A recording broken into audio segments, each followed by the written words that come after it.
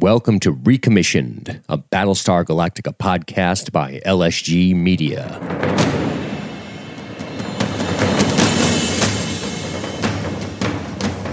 Hi, I'm Dean, and I've seen every episode of BSG. Hi, I'm Matthew, and I haven't seen any episode of BSG. In this week's episode, we bring you Season 1, Episode 2, titled Water. There are at this moment 6 G4 detonators missing from the small arms locker on Deck 15. What are you telling me for? Munitions go missing, you gotta go tell the Master at Arms right now.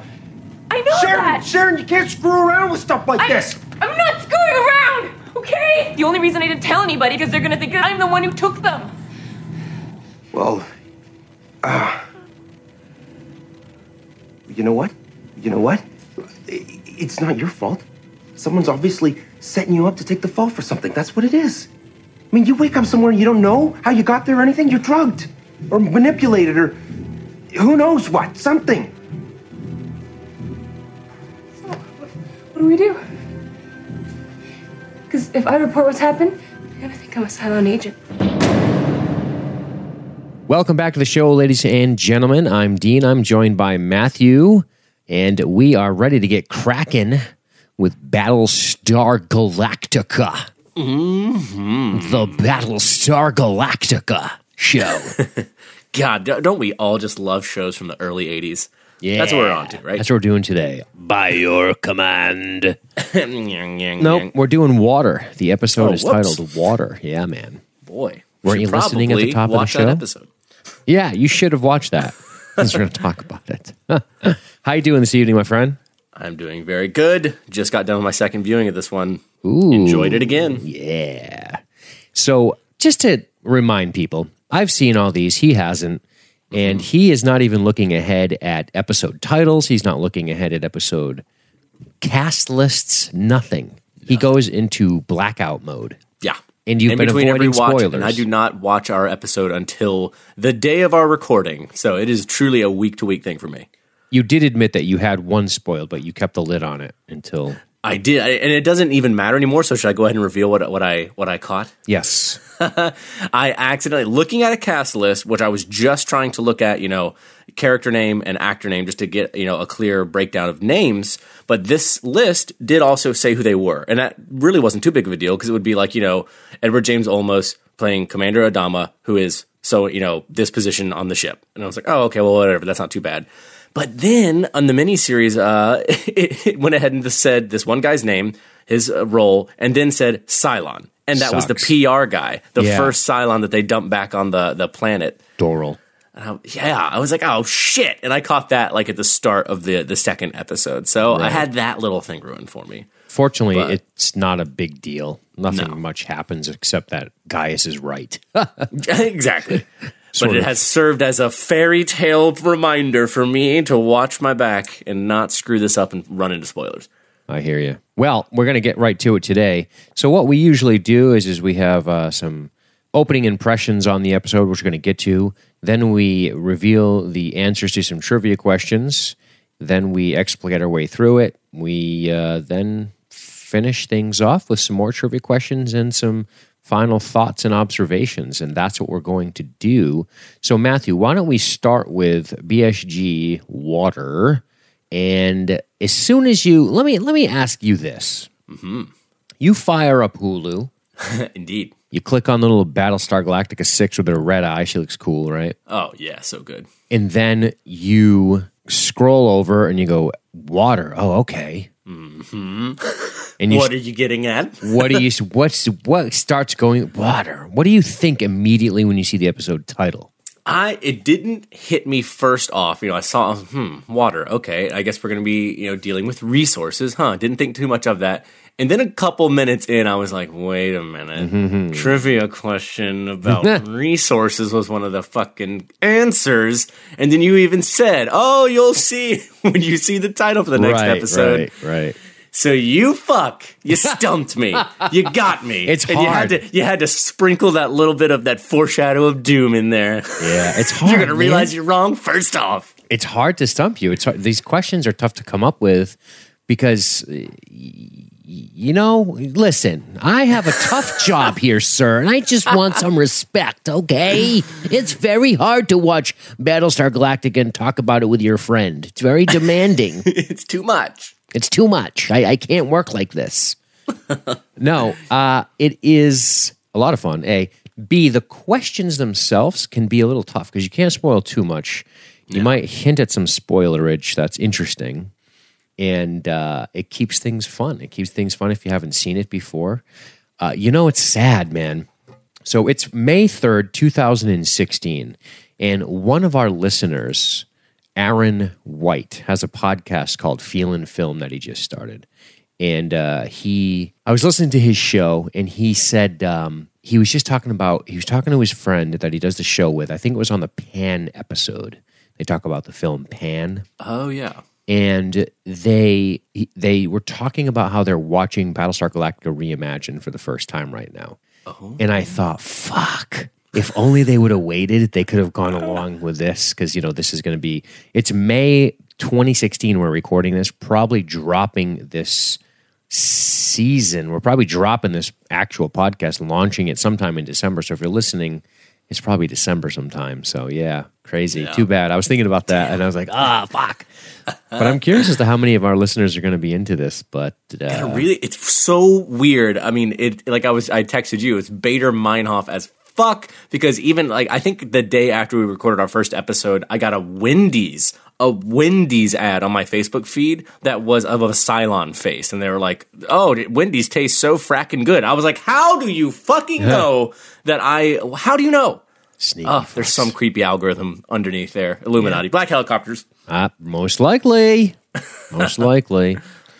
Well, let's get right to it. Oh, wait, you know what? So that was the first question I had for you. The second question I had for you was, if you could rate this episode on a scale of 1 through 5 on your initial gut reaction right now, before we talk about it, where do you have it sitting? 5 is just being flawless best episode ever, and 5 is 5. Yeah, how about this? You want me to describe it a little? Yeah. 5 doesn't necessarily mean the best episode ever. 5 is how about this? Let's do letter grades in school, because you can get A's, right? All right. It doesn't mean it's the best fucking thing you ever written at school or turned in. Yeah. But it means you did your fucking job very, very well. Go ahead. Right. Ooh. Then my first gut reaction would probably be, are we doing pluses and minuses and all that good shit too? If you need that crutch, you may take it. I would say B+. It's a good episode. I really, really liked it. B+. To put that in context, the episode right before this we did, 33, I would give that an A+. So this is a full letter grade less than the episode before it. It is. But as somebody who very much was happy to get a B in school, that is not a bad thing. I'm not saying this is a bad episode. B+, solid episode. Sounds good. Do you have in your mind now the things that you didn't love about it? That's more just a feeling right now. Maybe I can articulate it a little bit as we go. All right. So before we move forward, why don't we get to answering the trivia questions, or at least discussing the answers to the trivia questions from last week? Shall we? Indeed. Wasn't looking forward to this. My fucking hot streak's over. I bet the house, bet my kids' college fund all on this. Oh, sad day. Sad day. So the teaser questions for Matthew last week were, 1, Ty and Adama have to take this precaution in next week's episode. That's Ty and Adama have to take precautions in next week's episode, which would mean this episode. Mm-hmm. So you watched it and you realized that you picked incorrectly. Here were the answers. A, extended security presence on the CIC. B, resource rationing, which is the correct answer. Yep. C, anti-rad distribution to all galactic crew members. Or D, space combat training for civilian pilots. Good answer, by the way. Good pick. That's what I went with. I was between the rations or the space combat, and I was like, well, based off of this episode, 33, it seems like space combat's priority right now. Let's go ahead and focus on that, right? That was my logic. Yeah, that's all right. That's all right. You answered you've been correct. You got the flashlight. You missed the bonus question on the flashlight. You got the Cylon skin job murders another Cylon in defense, and you got the bonus on that, which was Boomer. Right. So the bonus question this week was Starbuck loses a card game to this unexpected contender. And the answers were Lee, Gaius, Roslyn, or Boxy. You picked Roslyn. Very confidently. Very confidently. It was Gaius. Shit. Great Yep. scene, though. Great scene It is a good scene. with Gaius and Starbuck. So that's okay. You took a little digger. That's no biggie. We got a... Make it back. I can make it right again. I can make it right again. I could have been somebody. So at the end of this episode, what we will do is we will make sure to ask you some more questions about the upcoming episode. And I do it a little differently this time. It's like the question format is a little different. It's going to be a little bit of a different challenge, but I'm looking forward to how you do, young man. Ooh, a chance to redeem myself. A chance to come back. I need it. This first scene is powerful, is it not? Super mysterious. Let's set the stage. We have a close-up of dripping water, wet hands, a wet flight suit, and a wet boomer. Drenched boomer. Oh, yeah. Looking basically like she did when she was on Caprica again with Hilo. When she last, the last we saw of her was her new, her new Cylon form, or maybe just a different one, back down on Caprica trying to rescue Hilo and getting soaked in the rain. And it looks like she came just out of that and right to the board of Battlestar. So is that what your thoughts were? Oh, yeah. You can't help it. I'm sitting here going, so wait, is this the one who was on the surface of Caprica? Right. And now she's back here? Why else would she be in full flight suit uniform and dripping wet? It would, if she were placed there by the Cylons, they would have changed her, or it would made her look different. I don't know. It is such a mystery. But a mystery resolved at this point, correct? Resolved. Do you understand what is going on? Now, I have had the benefit of seeing this episode many times, and I've seen the series before, and you haven't. And what I'm going to tell you does not spoil anything. Okay. I suppose. But her being soaking wet, what do you think at this point is the reason why she's soaked? My theory by the end of the episode, especially at the end of the second watch, was that they had, all right, delve into this shit. All right, hold on. Okay. They must have had this Cylon copy of Boomer on the planet. Maybe even the one that comes across Hilo. Like maybe when she comes across Hilo at the end of the last episode, that this is her. And then they swap her out with a different copy at some point and get her back on board the ship. That's as best as I can figure. Otherwise, I have no idea. So you don't think...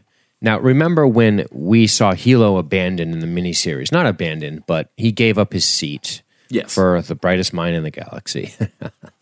Yep. And she lifted off with that kid, Boxy. Yes. So they went back with Gaius to the Galactica. Mm-hmm. You don't think that this is that person? Wait. Oh, I see what you mean. Do you think there's so what... How many Sharons do you think you've seen at this point? Well, we know for sure two. There was one, the original that we see on board the ship when we're very first introduced to the character. It's her, and then there's at least the one other that we see among the other Cylon copies when she's like, oh, I'll get the information or whatever. Okay. So we know for sure there's two. There could be obviously a lot more. I'm trying to wrap my head around your theory, so let me see if I got it right. You're thinking that there could be two Boomers on the Galactica right now and one down with Hilo, correct? I don't know. I don't know if two aboard the ship. That possibility did kind of go through my brain while watching this of like, are there more aboard the ship that are like hiding amongst things and people? The main thing on my theory is that the only reason in my mind they would show us her in her wet flight suit is that is the one who was physically on the planet with Hilo. Like, this is not just a copy of that Sharon. This is the same Sharon, her same clothes when she was down there on the planet. So I'm pulling you into the weeds, and I'm really sorry. So wait a second. You remember that when Hilo was left on Caprica, that Boomer went back there, right? Back to Battlestar. Back to Battlestar. You think that her wetness is related to the fact that it was rain, but we never saw her in the rain. Yeah, we did at the end of the last episode when she gets picked up when Boomer gets picked up by oh my God, I'm fucking up the name so bad. When Hilo gets picked up by a Boomer, and then we see Six and the Centurion watching them, she's down there in the rain with him. Right. You think that's the one that's on the Galactica now? I guess that's, and I know it sounds stupid as shit, but I'm like, but what other explanation is there? Oh, wait a minute. Yeah. Are you having a revelation? I think I'm having an epiphany. Jesus Christ, I hope so. Not only did I get the trivia questions wrong and fuck that all up, I totally did not piece this together until right now. So listeners, I hope you're along for the dumbass ride. This is fucking a blast. She was in the water tank. Jesus putting Christ, up explosives. amen. Jesus fucking Christ. hell. Oh boy, this show is so fun. It makes me feel like a fucking idiot. Oh, that is the fucking best thing that's ever happened. All right, You're like, I'm going to go pretty commit seppuku. sure. I hope you and Jessica enjoy covering the rest of the show. Now you understand why I was so confused. Because I did not. I was like, how else should she be wet? What other reason could there ever have been? How could that she have would been be wet? sopping wet in an episode titled Water, where water is blown out into space? Obviously, she was on the rain of a planet 10 light years away. Excellent. It's a good thing I have seen this because I'd be like, wait a second. I'm not sure, right? You would have been fucking pulling me off into the weeds with you. Oh, fuck. How about that? Well, you learned something new right here on the podcast, live, as we speak. That I have a single-digit IQ. I don't think Gaius is losing his job to Matthew anytime soon. Advisor to the president. It's a safe job. Now that we've pieced together that goddamn mystery. Jesus Christ. So she's in the tool room with a bag, inside of which is her uniform, an explosive detonator, and, of course, G4 explosive detonators. Mm-hmm. And some nice towels. Some courtesy towels. Yeah, a couple of towelies. So before we continue, we should probably talk about, holy shit, man, does she have to breathe? Is that why she was in her flight suit? Because she used it for oxygen to get down there to put the explosives? Damn. I didn't even I guess that's a possibility. Yeah. Because they attach their helmets to those, right? They do, yep. She was in her flight suit. Yeah. And they're there they have emergency O2 scrubbers attached, and in case they have to eject, they have air. So maybe that's why she was in the flight suit when she did it. All right. Or maybe not. Does she need to breathe? Who knows? Who knows? All still a mystery. Well, she's shocked at this discovery. At least she appears to be, right? She is. She's totally shocked, which is jumping more to, I was wondering for a while that, okay, these Cylon sleeper agents, when they get activated, are they like, it's as if they're a normal person and they have no idea they are, and then all of a sudden a switch gets flipped and their fucking shark eyes roll over and they just do their mission and there's no looking back. But it seems like they can flip back and forth between different states of like being a Cylon operative, executing a mission, and then going right back to being a person, which having no memory of being a Cylon operative. Which is pretty shocking as well. Like, I thought it was as soon as that switch is turned, they might just become full bore an operative and they're no longer a person and they now understand they're a Cylon and that's who they are. But it seems like it's not that easy. I think this requires speculation, and I want you to speculate a little. And I will prompt. And I've been burned already, Dean. I've been burned.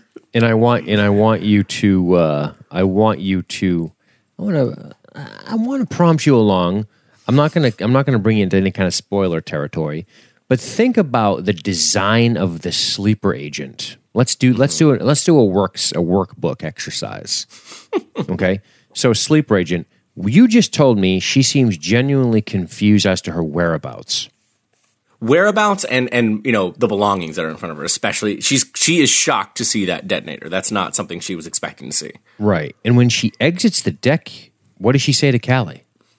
Oh, and she thought it was nighttime. Right. She was saying, "Oh, thanks, evening." She's like, "It's the morning."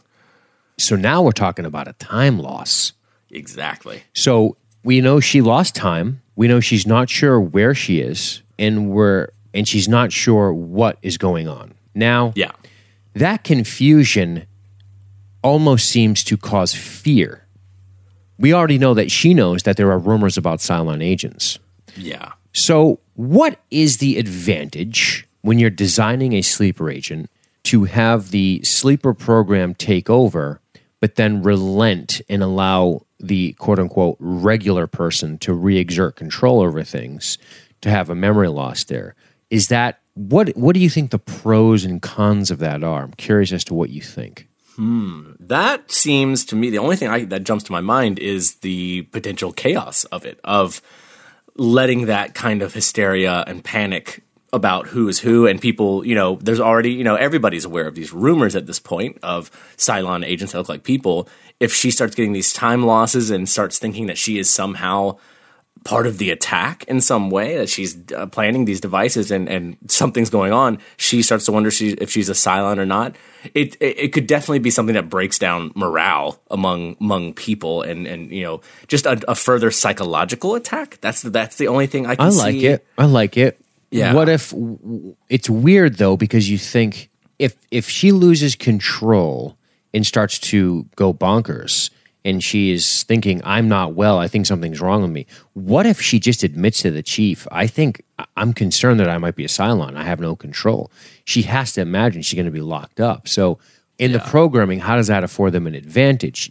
Do you think it's purely a psychological advantage at this point to make the person who is a sleeper agent have no memory of it, just purely to destroy morale should she be discovered? Possibly. Or maybe it isn't in their plans that are programming for the person to reemerge after they have turned them on to be an operative. Interesting. Maybe she's malfunctioning. This is not supposed to be happening among their sleeper agents. I don't know. I like it.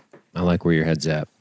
Let's go ahead and talk about her going to the small arms locker where she returns the detonator and then realizes there are fucking 6 missing. Ooh, 6 already gone. Which G4 is essentially space C4. There you go.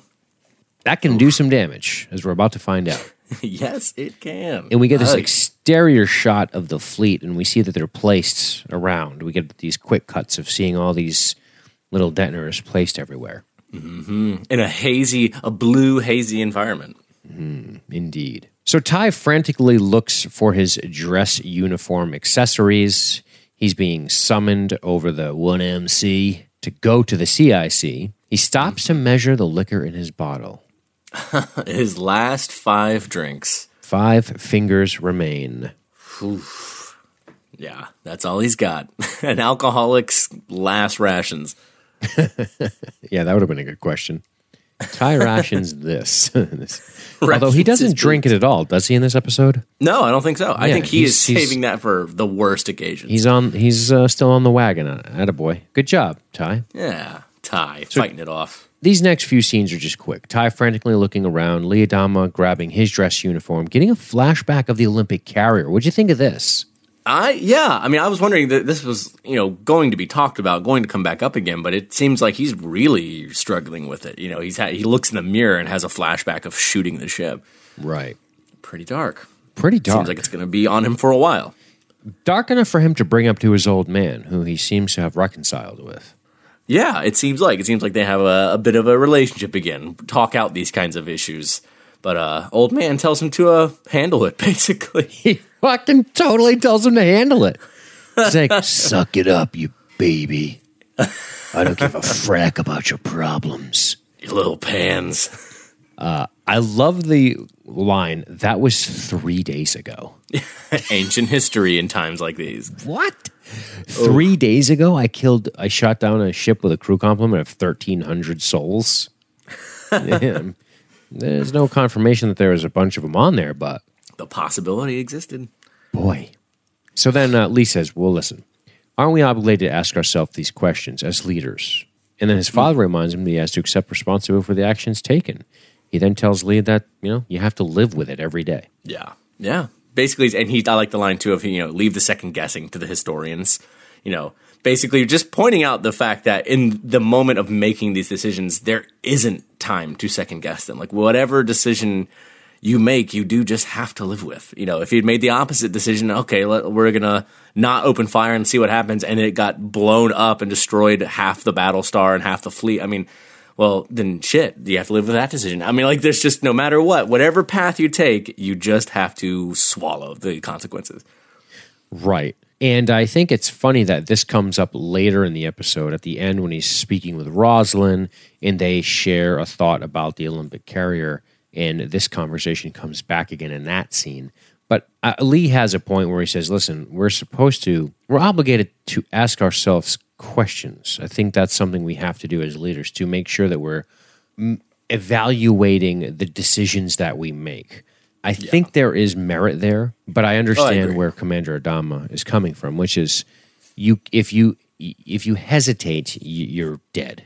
That's the reality of combat. That's the reality, is that hesitation in most things, hesitation is never a good thing. I mean, I'm not saying don't be measured, but I mean, I've heard it's a saying, even especially in, you know, I feel like a friend of mine who was in the Army told me about this from hearing from one of his drill instructors or something, just something along the lines of, like, even a bad decision is better than no decision, just making a decision. Like, you can't just sit with your thumb up your ass and wait.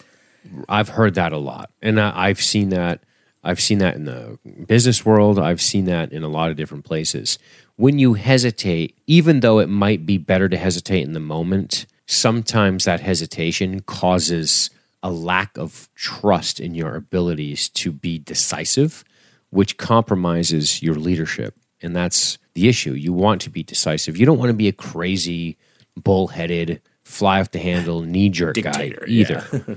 There is a fine line here, and I like that we have these two forces playing off of each other. Lee finds himself in an interesting predicament, being in the middle of this tug of war between Rosalind and his father in the fleet. Mm-hmm. Because what she tasks him with at the end is a really different twist on things. It's, hey, I need you to be my advisor on the military. Not a military advisor. Yeah. You need to help me understand the military itself, how they think. Right. What do you think about that? It's interesting. I mean, you know, we see, I feel like from the very first time Lee and Rosalind are together, and, you know, their interactions, they get along a lot better than Rosalind and the commander. Not that they don't get along, and I think a lot of pretty much any time Adama and her are on screen in this episode is building their relationship, and how is the commander and the president going to interact, and what is their relationship going to be like from here on out. That's a lot of what they do in this episode, and I think each of them are trying to extend an olive branch, basically, and trying to make things work. But I think Lee and Rosalind just get along a lot more naturally. And so I get why she's saying, look, I need you to tell me how to treat them, how they're going to expect you to be treated. What does the military actually want that Adama is not just going to come out and spell out? Sure. You make a good point by saying they get along much better. I sometimes wonder why that is. Is it simply because Lee appears to be more courteous than the father, or what? What do you think is the answer there? Lee does seem much more respectful of the office of the president, even though she's just a 42nd in line of succession school teacher that is now the president of humanity. I mean, she's the president of humanity. Oof. And Lee's like, well, listen, I'm going to be cool with it. And that's because Lee doesn't really have the power here. And I think that's what it comes down to. Adama has his vision of the way the fleet should be handled. Rosalind has hers, and they tend to butt heads a little bit. Yeah. Lee is just a soldier, in a sense. He's the CAG. He reports to Commander Adama. That's what he's supposed to do. This request from Rosalind is definitely unique and is going to put him in a tight spot. Mm-hmm. I have the feeling that the commander is not going to be a big fan of it. You don't think he's going to be down with that personal assistant to the president? One of his pilots? You don't think he's like President's lapdog. Back on the Colonial One, Rosalind gets prepared to board the Galactica. She is not crazy about the honors being rendered, as Billy puts it, and he suggests, Billy that is, they could mention it isn't necessary, but Rosalind thinks that Adama is more comfortable with protocol. They love their protocol, she says mockingly. And it's funny, yeah, this is our first, not maybe the very first glimpse, but a glimpse of her misinterpreting Adama. Yes. She sees the pomp and Each circumstance. Other. Yeah, they're each seeing each other the wrong. They're bringing the baggage of their judgments of each other, at a glance along with them. Because she's basically saying, oh yeah, this big thing of pomp and circumstance, that's the military. That's what they love. Yeah. They love, rattling their sabers and having a big show. Whereas, we come to learn very quickly that Adama also doesn't really want this. He's like, all right, we might as well be this is really just his idea of being respectful toward the office of the president. Everybody wear your dress uniforms, get out your sashes, go look for it, Ty, find your nice dress uniform sashes, and let's put on a proper entrance for the president in an effort to make her feel like the acknowledged president and that we give a shit. As Lee later reveals to her, he wants you to feel like the president. And this is a nice gesture from Adama. He's doing it to help her, and it's the first real olive branch she's extended to her. Mm-hmm. They've both dug their heels in a little bit. They've both been stubborn a little bit in their vision of the way things need to be. And this is him rendering the proper honors as far as he's concerned. Yeah, this is what's doing, getting back to actually respecting, like I was saying, the office. Because before this, it was like contended of whether, are you really even the president? Should we even, go along with this? And she's the only one who said it outright when they were talking intimately one time, just her and Adama, of so are you going to have a military coup? Is that what you're going to do? I mean, are you going to just take over? I mean, otherwise, because, those are your only two options. You go ahead and carry through with the same protocols of government that have carried us this far, and according to those protocols, she's the president, and you just accept that, and we start moving on from here. Or you say, no, I don't like that, and you dismantle it and set up yourselves as the leaders. And she put it there very starkly, those are the choices. And so you either accept me as president or not. Right. And I think this is Adama trying to do that. Yes. I think Adama's wise enough to realize that he cannot just compromise the president. As ludicrous as the situation is, it is the situation. They're all part of this hierarchy. They're all part of this structure, and they need to respect it. It was a strong play by Rosalind to put that out there, to create this ultimatum. Here are your two choices. What are you going to do? And now he's following through, and this is one of the things I like about Adama, that he's been wrong already. We're only a few episodes in. He's already been wrong, and he's admitted that, and he's grown. It shows character, shows depth, just like Rosalind has been wrong. Yeah. Like I said, Rosalind made that promise she couldn't keep. And that's right. The ship got destroyed. I think it was, I don't remember what it was called, but the ship gets destroyed. Rising Star? No. Yeah. No, Rising Star is the one where the baby was born. Oh, that's right. Yeah, it's I don't remember. The plantation ship, basically. Yeah, the greenhouse ship. The greenhouse ship. The show really hammered home how wrong she was on that one. Right. Watch the little girl playing with her teddy bears. And wrong, and just wrong, not because she was trying to be deceptive, but just because that's what happens sometimes, and you have to live with that. Exactly. So on the Galactica, Rosalind tells the crew that she's proud to serve as their president. Some commands are given. We see everybody really snapping to attention, the crew looking sharp with the, of course, the dignitary on board and the president. And we get a few quick cuts back and forth here. Boomer and the chief going into the tool room. And this is where she reveals, hey, I have all these detonators, or I found the one, and this many are missing. Yes. There are this time 6 G4 detonators missing. And we might as well just talk about the whole tool thing, even though they cut around it. The chief tells Boomer that she needs to see the Master at Arms to report the missing detonators. She's concerned that she'll be blamed. Is she concerned that she'll be blamed, or is she being a spy? Oh, good. What do you think? I don't think that she is still. I believe that she is unaware of the things she's been doing. Otherwise, why would she be alone when we see her at the beginning of the episode and shocked all by herself? Mm-hmm. She would need to be. She would just be very quickly rushing through, getting into clean clothes and getting the fuck out of there. Do you think the fact that she knows and the fleet knows, and it's brought up later in the episode, which we'll talk about, that there are Cylons that can look like humans now, and the whole sleeper agent thing, that she has to maybe suspect? Or do you think it's total denial at this point? I would bet that already in the back of her mind, she has some slight suspicion of, oh God, is it possible that I am one? Or, because nobody knows how they work at all. It's right now purely just a rumor. They have not gotten it confirmed. It's only off of Gaius's screening process, which is also bullshit, that they even are aware of this. What a horrific feeling. I know. Put yourself in her shoes, man. It's terrible. It's a nightmare. Imagine if you woke up drenched in water, shivering, cold, wondering what was going on. You're in a dimly lit tool room. You're like, okay, I know this room. Mm-hmm. I know my name is Lieutenant Anderson. I know I'm on the Galactica. I know I belong here. Okay, I'm not sure. I'm just exhausted maybe from when we were getting attacked every 33 minutes. Maybe you got something going on. I'm going to go see Doc. I'm going to go see the Doc and we'll fucking get this straightened out. Then you go into your bag and you find detonators in there and you go, whoa. And then you go to the small arms locker to return them and realize there's more missing. Whoa, so bad.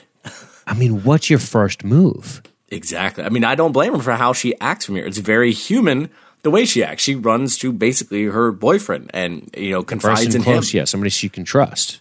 Yeah, somebody who's not going to immediately sell her out.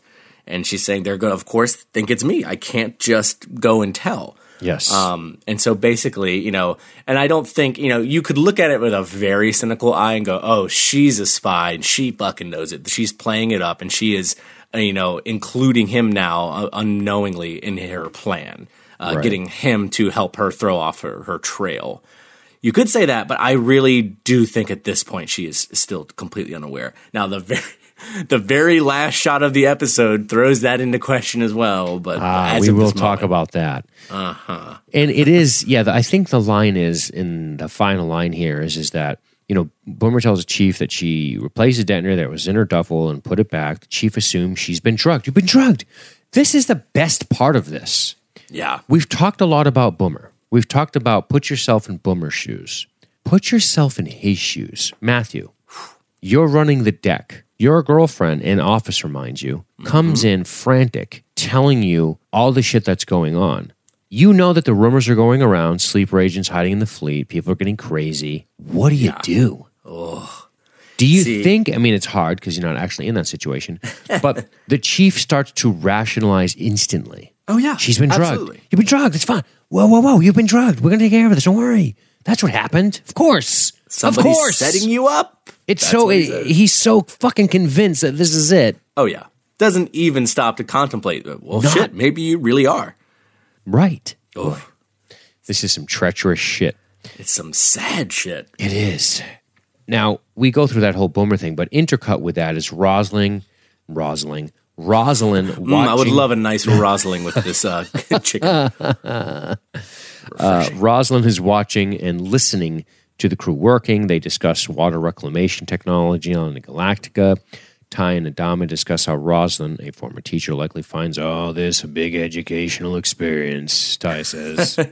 Adama and Ty share a laugh, thinking of how they're acting as tour guides. I like that moment. That was great. And then, of course... He's like, you feeling like, feeling something? Tour guide. Like, yeah, that's it. A couple of war dogs. And then Billy flubs with Dee, and Lee tells Rosalind that his dad hates this shit. And that's when it gets revealed.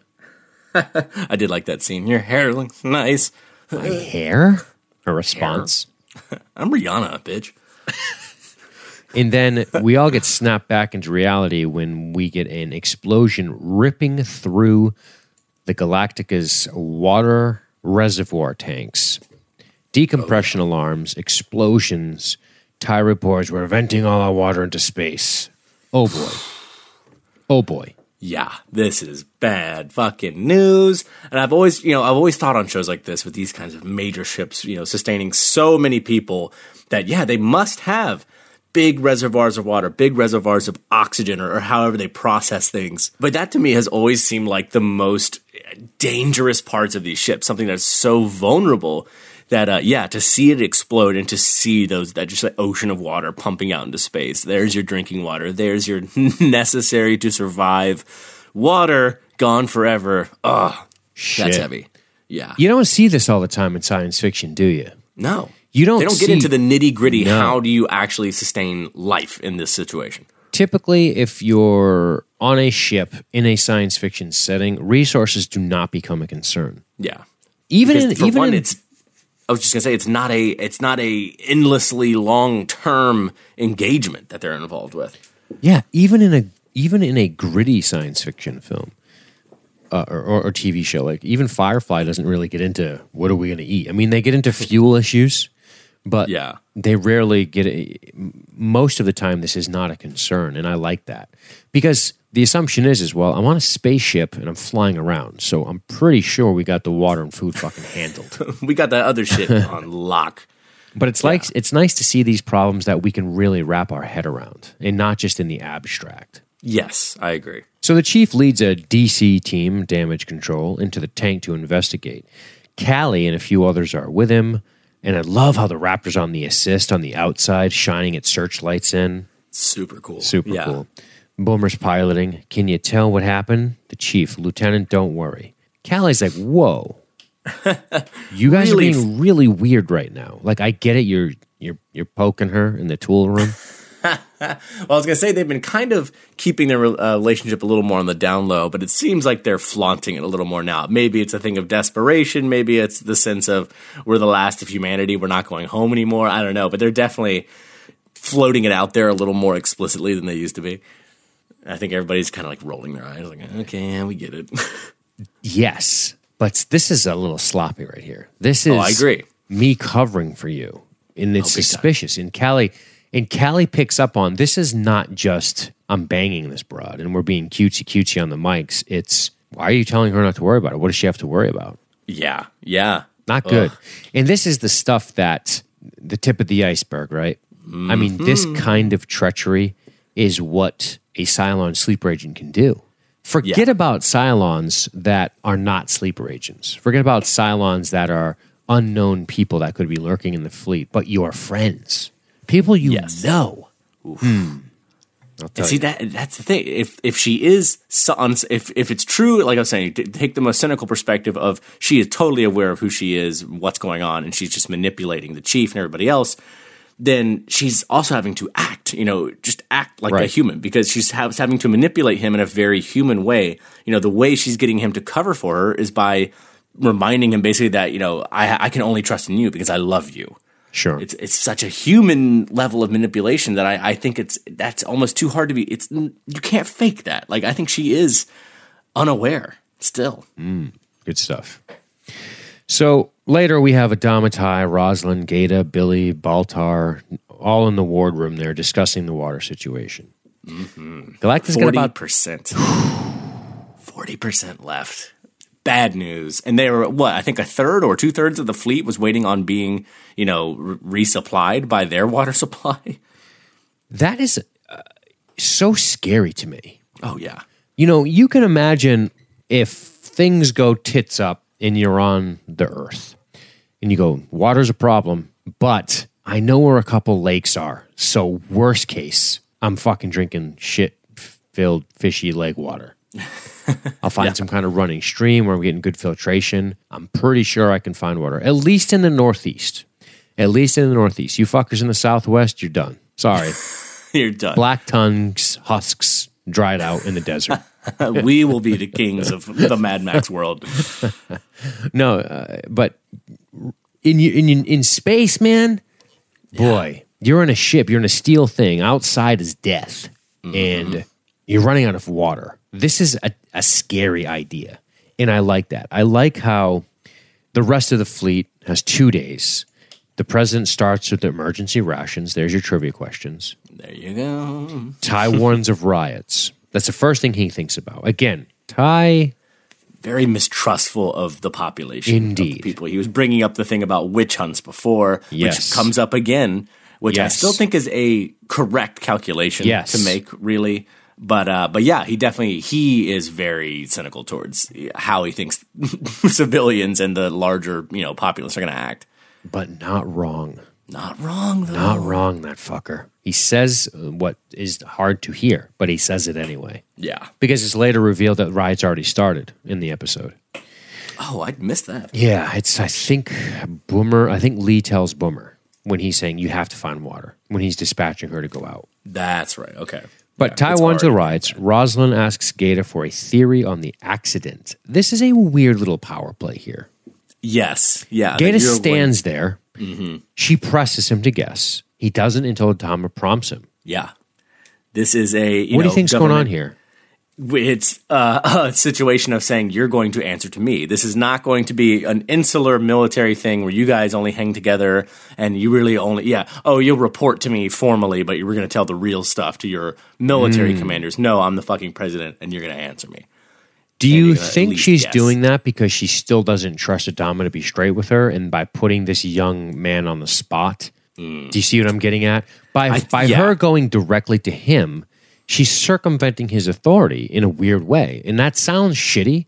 And this could just be her not realizing that she's disrespecting the chain of command here, and on the one hand. Or it could just be her genuinely asking somebody in the room and not even thinking about any of that other than, let's get to the bottom of this.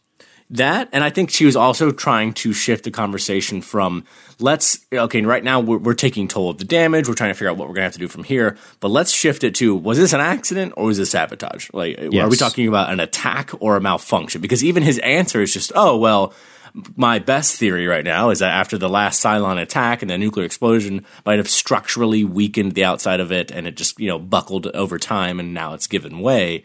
But I think she was trying to bring up a little bit the topic of, are we sure we weren't just fucking attacked, especially from the inside? Right. And she's asking because her interest is in knowing, and she asks that guy. But that's my point. She could have, afterwards, she could have said, dismissed, all right, what's going on here? What do you guys think? But no, she asks this officer, this young guy, and that's intimidating. That's intimidating when the president says, what the fuck's going on? Talk to me. And he's like, I don't know. I mean... And that brings in the whole, like you said, insular military thing. Like, they're going to keep the truth to themselves and let Rosalind know what she needs. She's on a need-to-know basis, the president. Right. Yeah, exactly. You're on a need-to-know basis, bitch.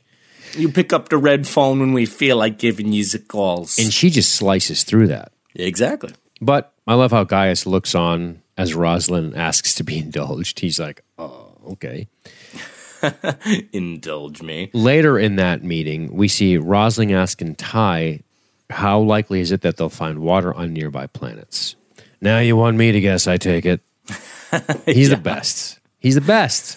I do love it. He's such a bastard. I do love it. And I mean, Adama, he had earlier made the point of like, we just think it's best not to guess until we've gathered up all the facts. Right.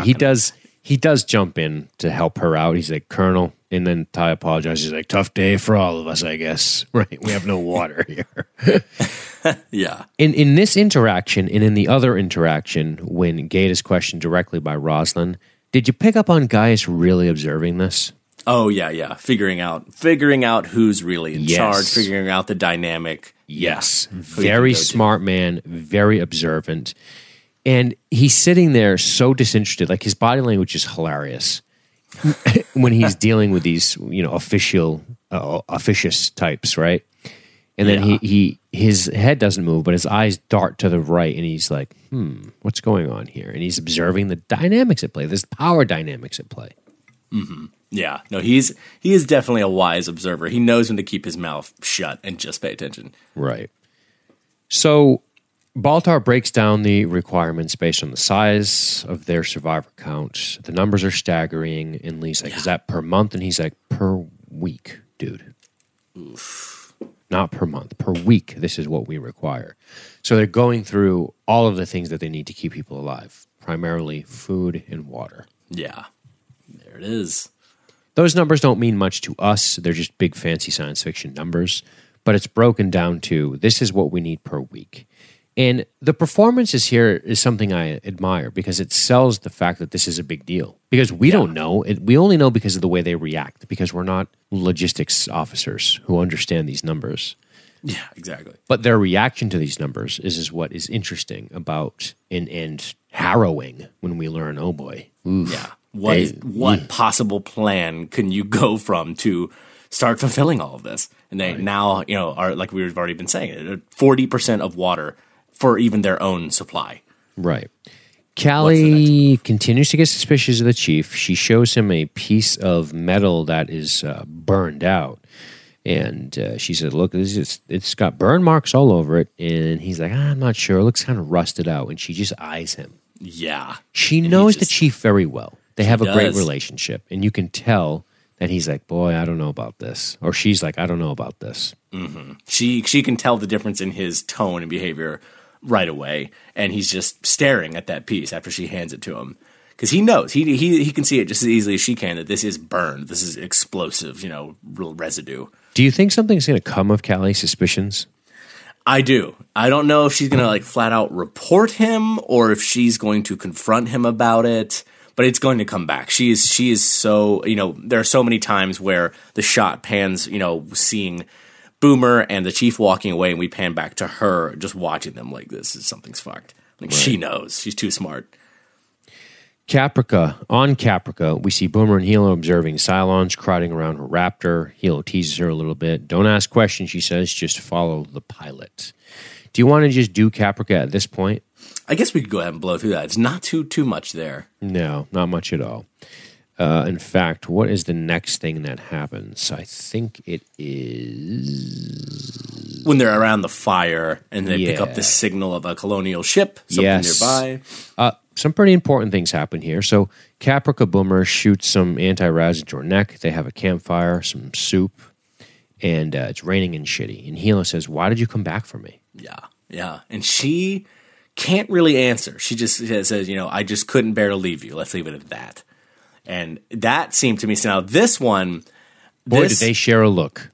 Oh, absolutely. And I think this Caprica Boomer is very aware of her being a Cylon agent. I think she knows exactly what's going on and is acting. I think that's my theory right now. And I think she's playing up the romance angle of it so that he will just believe, oh, you're actually kind of in love with me. That's why you came back. I'll stop asking questions. I won't press you anymore. Oh, gorgeous Sharon is just into me. That's why you couldn't stand to leave me, baby. Quite the fantasy, huh? Uh-huh. Someone when you work with, especially in this military context, whom you've got a great relationship with her, you have to stay on the planet, and suddenly she comes back for you solo. Mm-hmm. Obviously, it's somebody from the planet because the other one went back, as we've already worked through that mess at the front of this episode. So we know this is a Caprica Boomer. So she was down here on this planet, and she went to find Hilo. Yeah. And she has a raptor. See, now that is the part where I go, ooh, did they copy a raptor? Did they build one as part of a larger disguise of a plan? Or, oh man, I don't know. Well, think weird. about this for a minute. They attacked over 10 planets. It's possible they captured a raptor, right? Well, that's true. That is true. It's a good point. I wouldn't don't get pulled too far. I mean, that's not really a spoiler either, but it's something. It's to be honest with you, I don't even remember if it's an actual raptor or not. I don't recall. Yeah. But you think she's completely aware of her Cylonness, this one? I think. And there was a moment when I was trying to figure that out that I thought, okay, well, maybe they're able to take the memories of a Boomer, a Sharon, whatever you want to say, and manipulate them to where you still have this one believing that she is Sharon, but that she just made a different choice to come back to Caprica. So that they reprogram a Cylon copy of a Sharon to think, no, I did come back to Caprica to get Hilo, and then they just unleash her. Or is she totally conscious that she is a Cylon and part of this plan? And I like I said, I've leaned towards that this one is very aware. I think it's the same one we saw with the other Cylon copies where she said, I'll get the information. I think it's that one. In either case, in either of those scenarios, the question remains, what's the motivation? Okay, if the Cylon hierarchy, if option one is they programmed her to fool her, to send her in, what's the motivation for that? And if it's not, and she's not a sleeper agent, and she's just a straight Cylon, and she's approached Hilo, what's the motivation in that? Yeah. No, that's the thing. I'm trying to, I cannot figure out what exactly they're hoping to extract out of Hilo. Like, what bit of information or knowledge could he know that will point them in the right direction or I don't know. Maybe there's another thing I kind of have thought about. Maybe they have to capture a person in order to make a Cylon copy of them. Like, this is how they make new Cylon copies, but they already have counted Hilo as gone. So I'm like, I don't know. That doesn't really make any sense. I don't know. This is another aspect that is still just totally mysterious to me. Yeah. At this point in the game, if anybody shows up, and you got to start, suspicions are going to start creeping up. Oh man! Pilots Even if just the start real Hilo somehow made it off the planet and was able to get back home, he'd be like, "Guys, I made it! I actually miraculously made it off of the nuked Caprica. They're like, Right. Cylon, Exactly. skin job, kill him." Right. Probably would. And then the part about just the Raptor, I guess, if it is an elaborate scheme in either case, right? Either it's an elaborate scheme by either Caprica Boomer knows or she doesn't know. In either case, the Cylons are responsible for crowding around that Raptor. Yeah. Oh yeah. So that Raptor's either a plant or she landed it off of some crazy elaborate sleeper plan and thinks she was going to get him off the planet on it and go back to Galactica. But think about that for a minute. But then they also get the last bit we see of them on Caprica is getting this reading of a colonial ship that is evidently nearby, and they're saying, "Oh wow, people are alive. There's the military is out there, and it's in range of us." So they're hoping to get a hold of them. So I'm wondering if in the next episode they're going to be picked up by either a real colonial patrol, which doesn't seem likely because we know of the whole fleet, Battlestar, everybody that we know of as human beings that exist still are a part of that one fleet, and they are not anywhere near Caprica. And so I'm thinking, again, this is all still part of a Cylon plan. Like they've got captured colonial ships and they're sending down this signal to this boomer to go ahead and extract her and Hilo with him thinking he's being rescued. There's some larger plan of that. Right. Yeah, it would be a weird play, not an impossible play, but it would be a weird play for the Cylons to want Caprica, Boomer, and Hilo to escape, to get back to the Galactica, because all it's going to do is cause confusion because there's a Boomer there. Yeah. No, so yeah, that's the thing. I think there's a part of me that thinks they just have a captured colonial ship and they're going to pretend that, things are okay, we're rescuing you, but it's really just a Cylon-operated ship that they're going to use to interrogate him or something. Ooh, I don't know. That's deep. That's very much a Romulan move. There you go. It's very much a Romulan move. The old that's a great like battle tactic they would do. You get into a battle, and how do they do it? They convinced it was like an explosion, except they beam the person into a holodeck of their ship. So, Matt, you're on a ship. You're fighting against me, right? Yeah. And we engage in combat. In the middle of that combat, I'm able to beam you into a holodeck to where you think you never actually left your ship. Oh, yeah. Pretty slick, right? It's just this weird instance, and you go, whoa, what happened? Or you fell unconscious for a minute, and then you wake up, and you think you're on a ship, but you're on a holodeck, and then they use that to extract information. That's like a Romulan thing. I like it. There we go. I think it might be something like that. So you're thinking Hilo must have some kind of information that they're after. I guess so, because otherwise, why all the rigmarole to keep him alive? Why indeed? Have a fucking Cylon boomer after him. Yeah, it's crazy.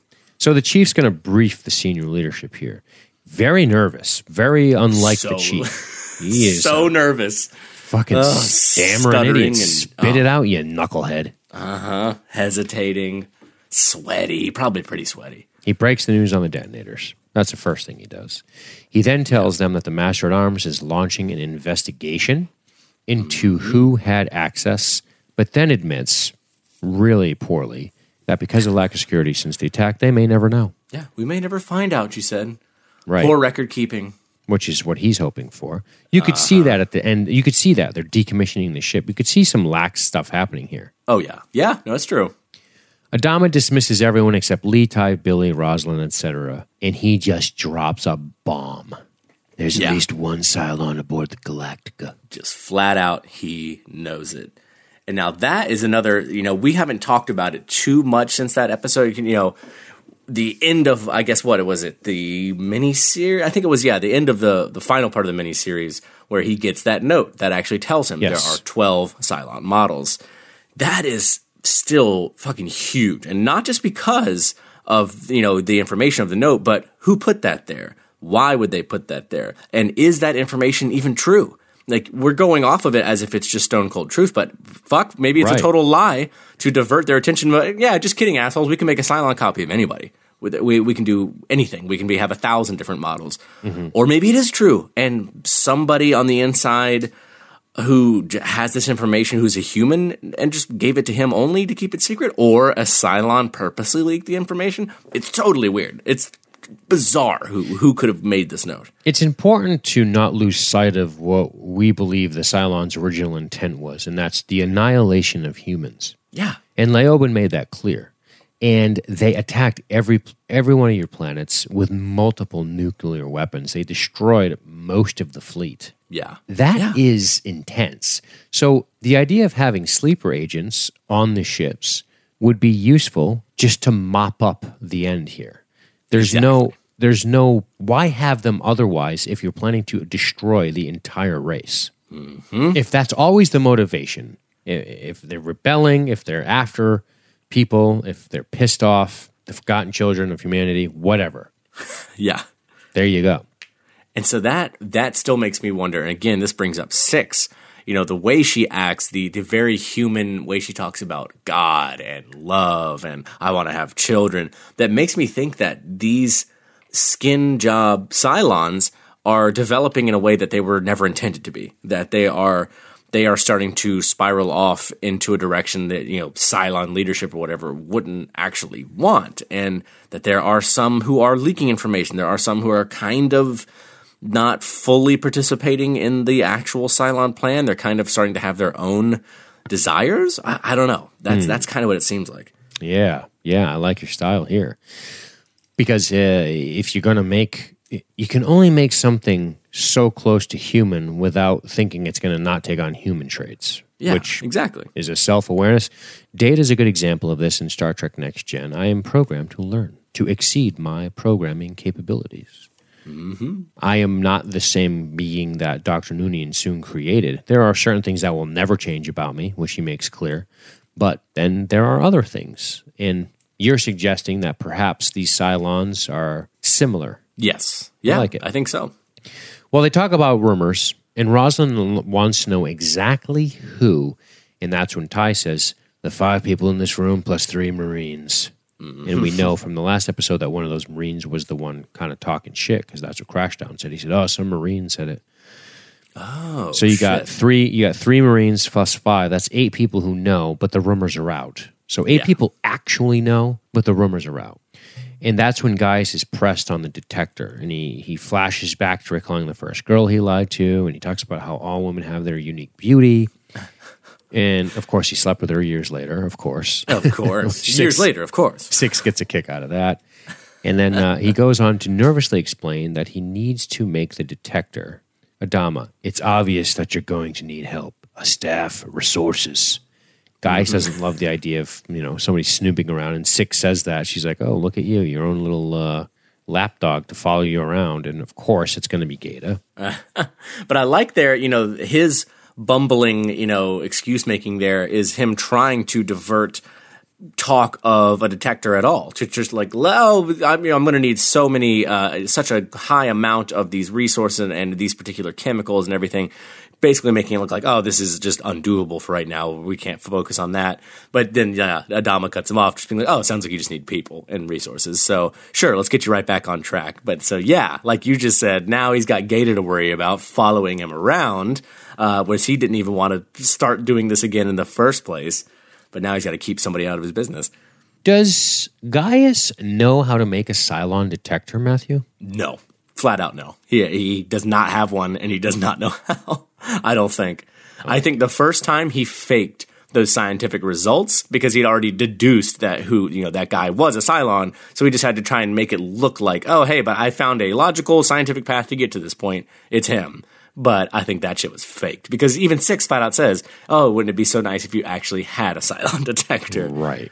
Because he doesn't. Whew. Boomer gets a critical mission here. People are already panicking. Leah reminds her that if she doesn't find water soon, he lets that hang a little bit. The chief and her inspect the ship. They're walking around looking at the Raptor, and he assures her that she'll be fine. Boomer reminds him that she would never do something like that. He tells her that he believes her. And then she says this, it's very important that you believe me. Mm-hmm. Why is it so important to her?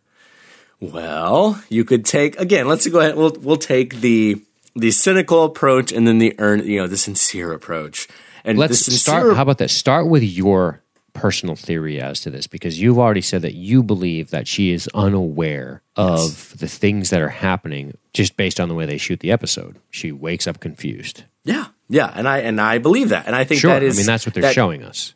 Basically, yeah, and I think that is the more, if you're taking her at her word, if what she's saying is sincere, then yeah, she's just saying, she loves him and cares about him a lot, wants her word to be enough for him to not think she's a Cylon agent. That she is, hey, it's important that you believe me in this and don't, start drifting away from me because you think I'm some monster in disguise, letting the rumors get between them. The cynical approach is, hey, no, I need to really make sure you are integral to my evil Cylon plan. You have got to believe me in this so that I can still pull it off. Why do you think that Caprica Boomer and Galactica Boomer are so different? I think the biggest clue is just about to come. When they're on the ship, when they're on their Raptor out there scanning a planet, and she's with Crashdown, and she has that detonator already activated and on her ship, and her hand is hovering above it, and she's even, ignoring the fact that she is picking up positive signals of H2O, that there's water on this planet, and even though, Crashdown isn't, and she's saying, oh, I don't see anything, but you can watch this conflict play out across her face and in her mind, where she's saying, I don't know, I just have a feeling, it's hard to say, let's do another scan. It's as if she is fighting against her Cylon programming in that moment, where her Cylon programming is saying to no, of course, don't let them know about the water and go ahead and blow yourself up. I think that's what was supposed to happen, that she was supposed to go out there, the only one that could detect water, and then kill themselves, end her mission, be done with. Because I think that maybe the Cylon original plan was that, okay, you can get in here, blow up the water supply, they'll be fucked. They're only planet close by enough that they have water, you're not going to let them know they even have it, and you go ahead and end your mission. I think that's what was supposed to happen. And she is not aware of it. She can't articulate it. She's like, I just have this feeling, I can't, she's basically saying I can't see it, even though it's right there in front of her, that the water's there. And she disobeys whatever this Cylon programming was and goes ahead and acknowledges that there's water, tells them about it, doesn't detonate. So that's why I still think she is not aware that she's a Cylon. She's fighting against whatever secret Cylon, feelings are in there. I like it. When I first watched this episode, I thought exactly the same thing. Now, whether I'm right or not, I'm not going to tell you. Oh. But what you're saying is that she's rebelling against her Cylon programming. Yes. Boy, does that not add a huge wrinkle into the possibilities of the story then. Yeah, exactly, especially for the Cylon objective. That, okay, we've made these things to infiltrate the humans, but that's, the perfect infiltrator that looks exactly like them, acts exactly like them, is going to be picking up human qualities as well, like we already said. So you're suggesting it's a possible flaw in the design. It's too perfect. Kind of, yeah. That's the feeling I'm getting. Okay, good shit. So we covered that part of it. Let's go back to Adama meeting with Rosalind in his quarters, mentioning that she wants to borrow a book. They discuss some books for a minute, and Adama offers her a book. Classic, I guess. And Adama calls it a gift. Neverland Books. I like that. Yeah. What a nice exchange between these two. Yeah, this is great. This is one of the things I love about Adama is that there's something about when he offers a gesture, it's so real, it's so powerful. Yeah. There's something about that with him. For sure. I mean, and I like how he just quietly abides. He doesn't even make a big deal of it, or like, oh, well, sure, this will be a good book you like. He just walks over after, she's saying, oh, yeah, I wish I had more books, and just takes her one. Here you go. I'm like, don't even worry about it. It's just so simple. No wasted words from him. Exactly. He's such a simple, he's very elegant in his simplicity, right? Yeah, absolutely. Gaeta talks Gaius' ear off. Gaius spots the pilot's game and waltzes in like James fucking Bond. Mind if I sit in, Lieutenant? And he's funny as shit here, man. I love the way he shakes off Gaeta, where he's just like, is that a card game? And just walks the fuck away. He's like, don't let me keep you. Yeah. He sits down. Great. He doesn't have the cubes, but he has a nice jacket and begins to work the room. He's charming. Oh, yeah. This is Gaius when he's at his best.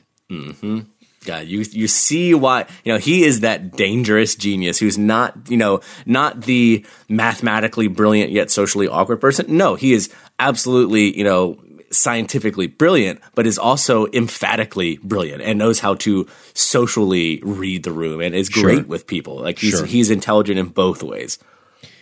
We quickly cut away to Adama and Rosalind discussing the riots. They said Ty was right. Rosalind wants help from the military. And this is a very cool conversation.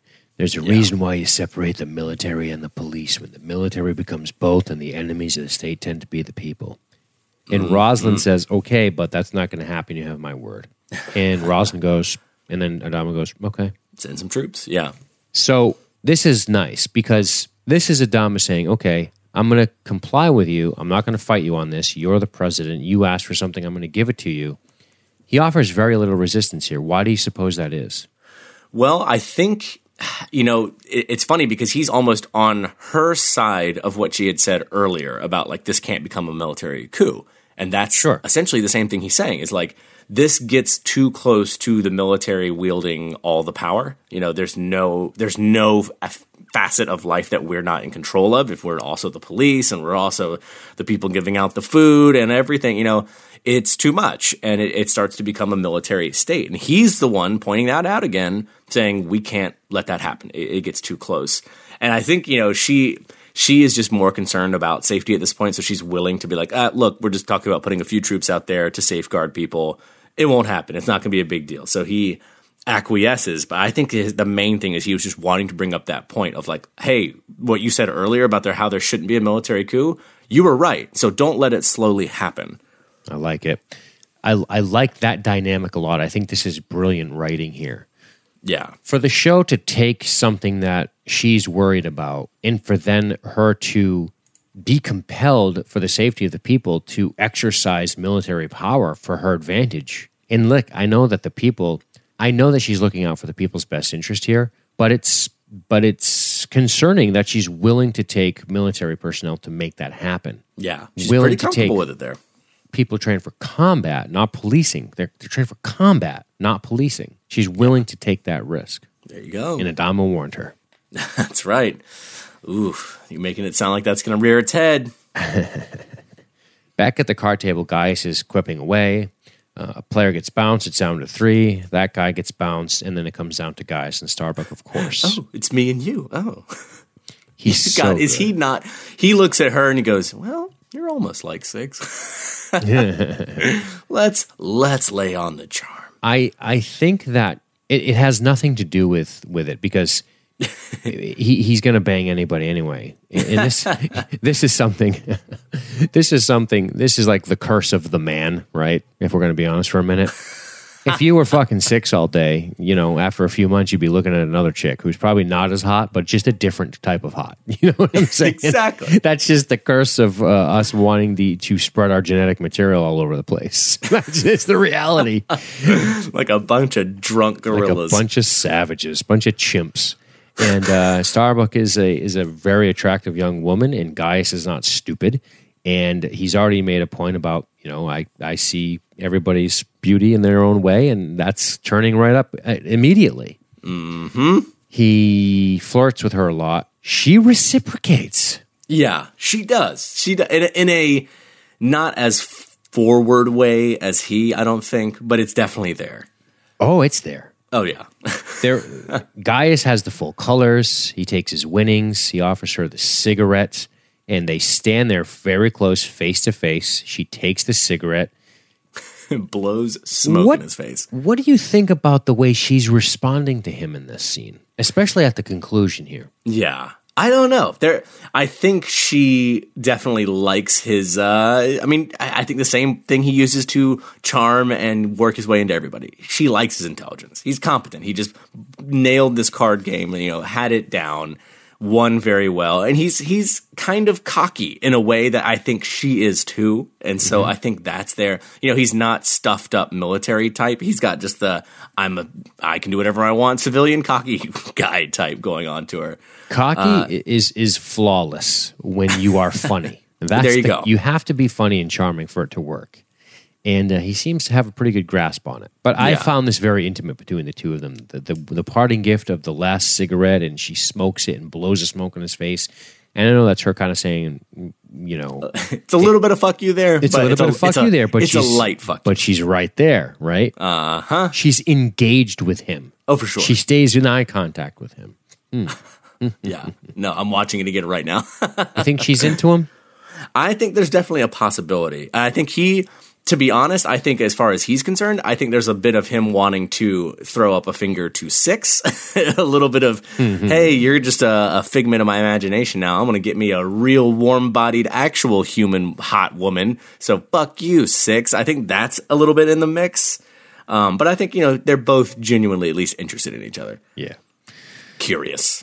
Back on the CIC, of course, we've already talked about the H2O positive report, and Crashdown calls it in. He's freaking out. The crew cheers. He's like, I think they're cheering. I like that part. Yeah, I can hear him. A great exterior shot. Let's go have a drink. And then, of course, Boomer sees the detonator and switches it off. Yes. Her reaction here is wonderful. Great This acting. Grace Park, I think, is her name. I was just going to say Grace Park. I looked that up, very careful to not see anything else. But Grace Park, this is definitely her episode. She's excellent in this. She really is. And that's a tall order. B, two different Cylons, basically, and one who's totally in the mix of the people and still trying to navigate being in love and being a Cylon and not knowing what's going on. And another one with totally different motivations on a different planet. Sure. That's a tall order for acting. And she's done really well.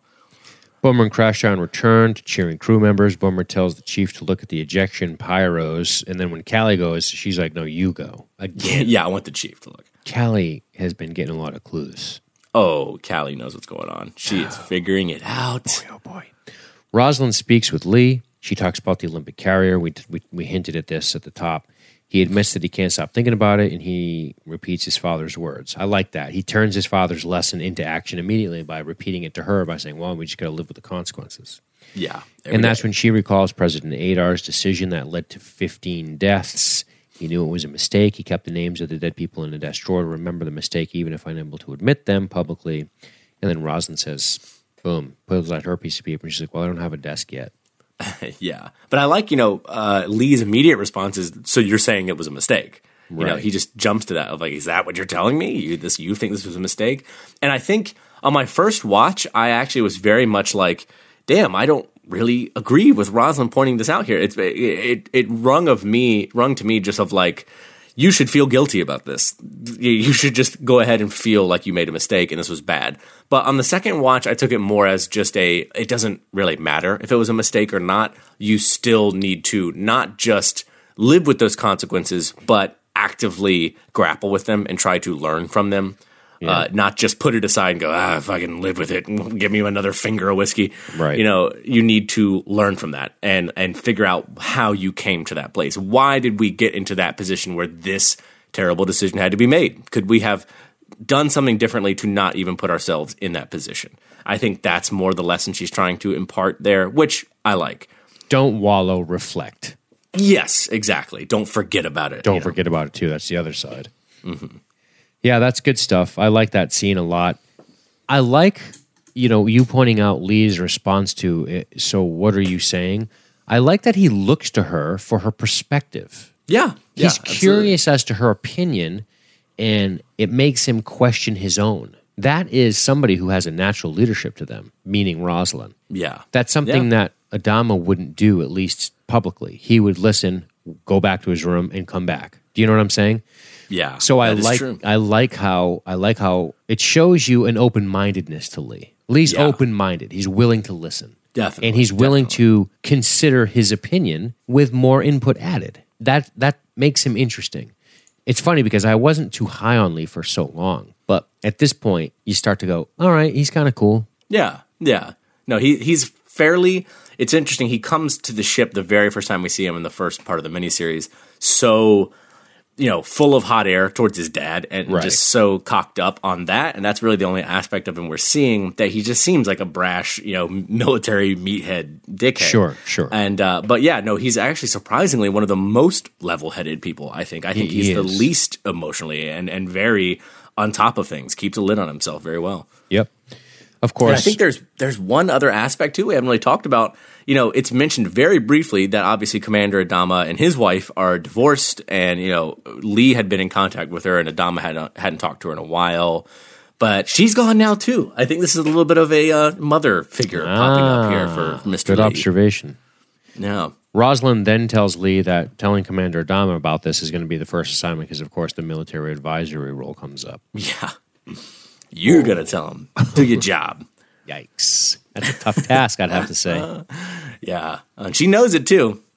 We wrap on the tool room. Boomer and the chief meet. The chief tells Boomer that the Master of Arms was given the detonator. And she's like, what the fuck? What do you mean? And he's like, no, it's fine. It's fine. It'll be okay. And then we cut to her creepy hall walk.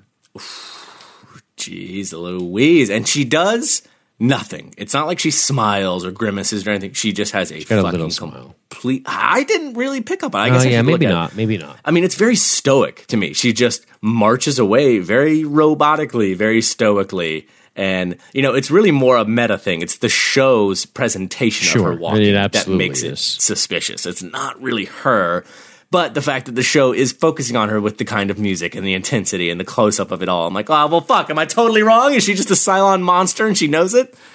Yeah, what do you take from that? What do you... I take from that I may very well be totally fucking wrong.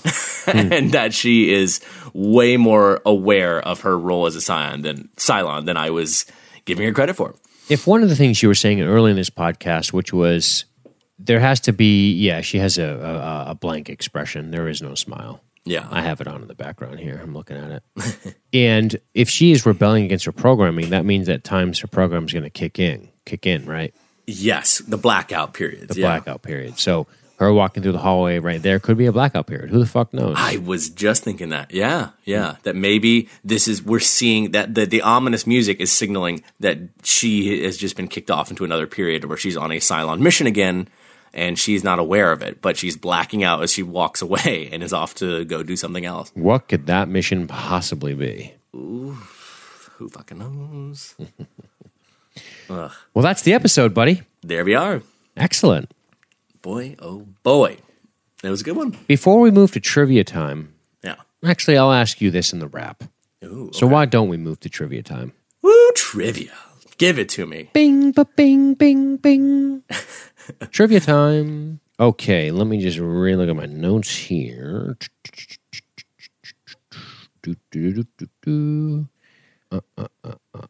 Okay, I'm going to read to you 1, 2, 3, 4, 5 things. Oh, wow. All right. And I'm going to make it a little easier this week. Well, not particularly.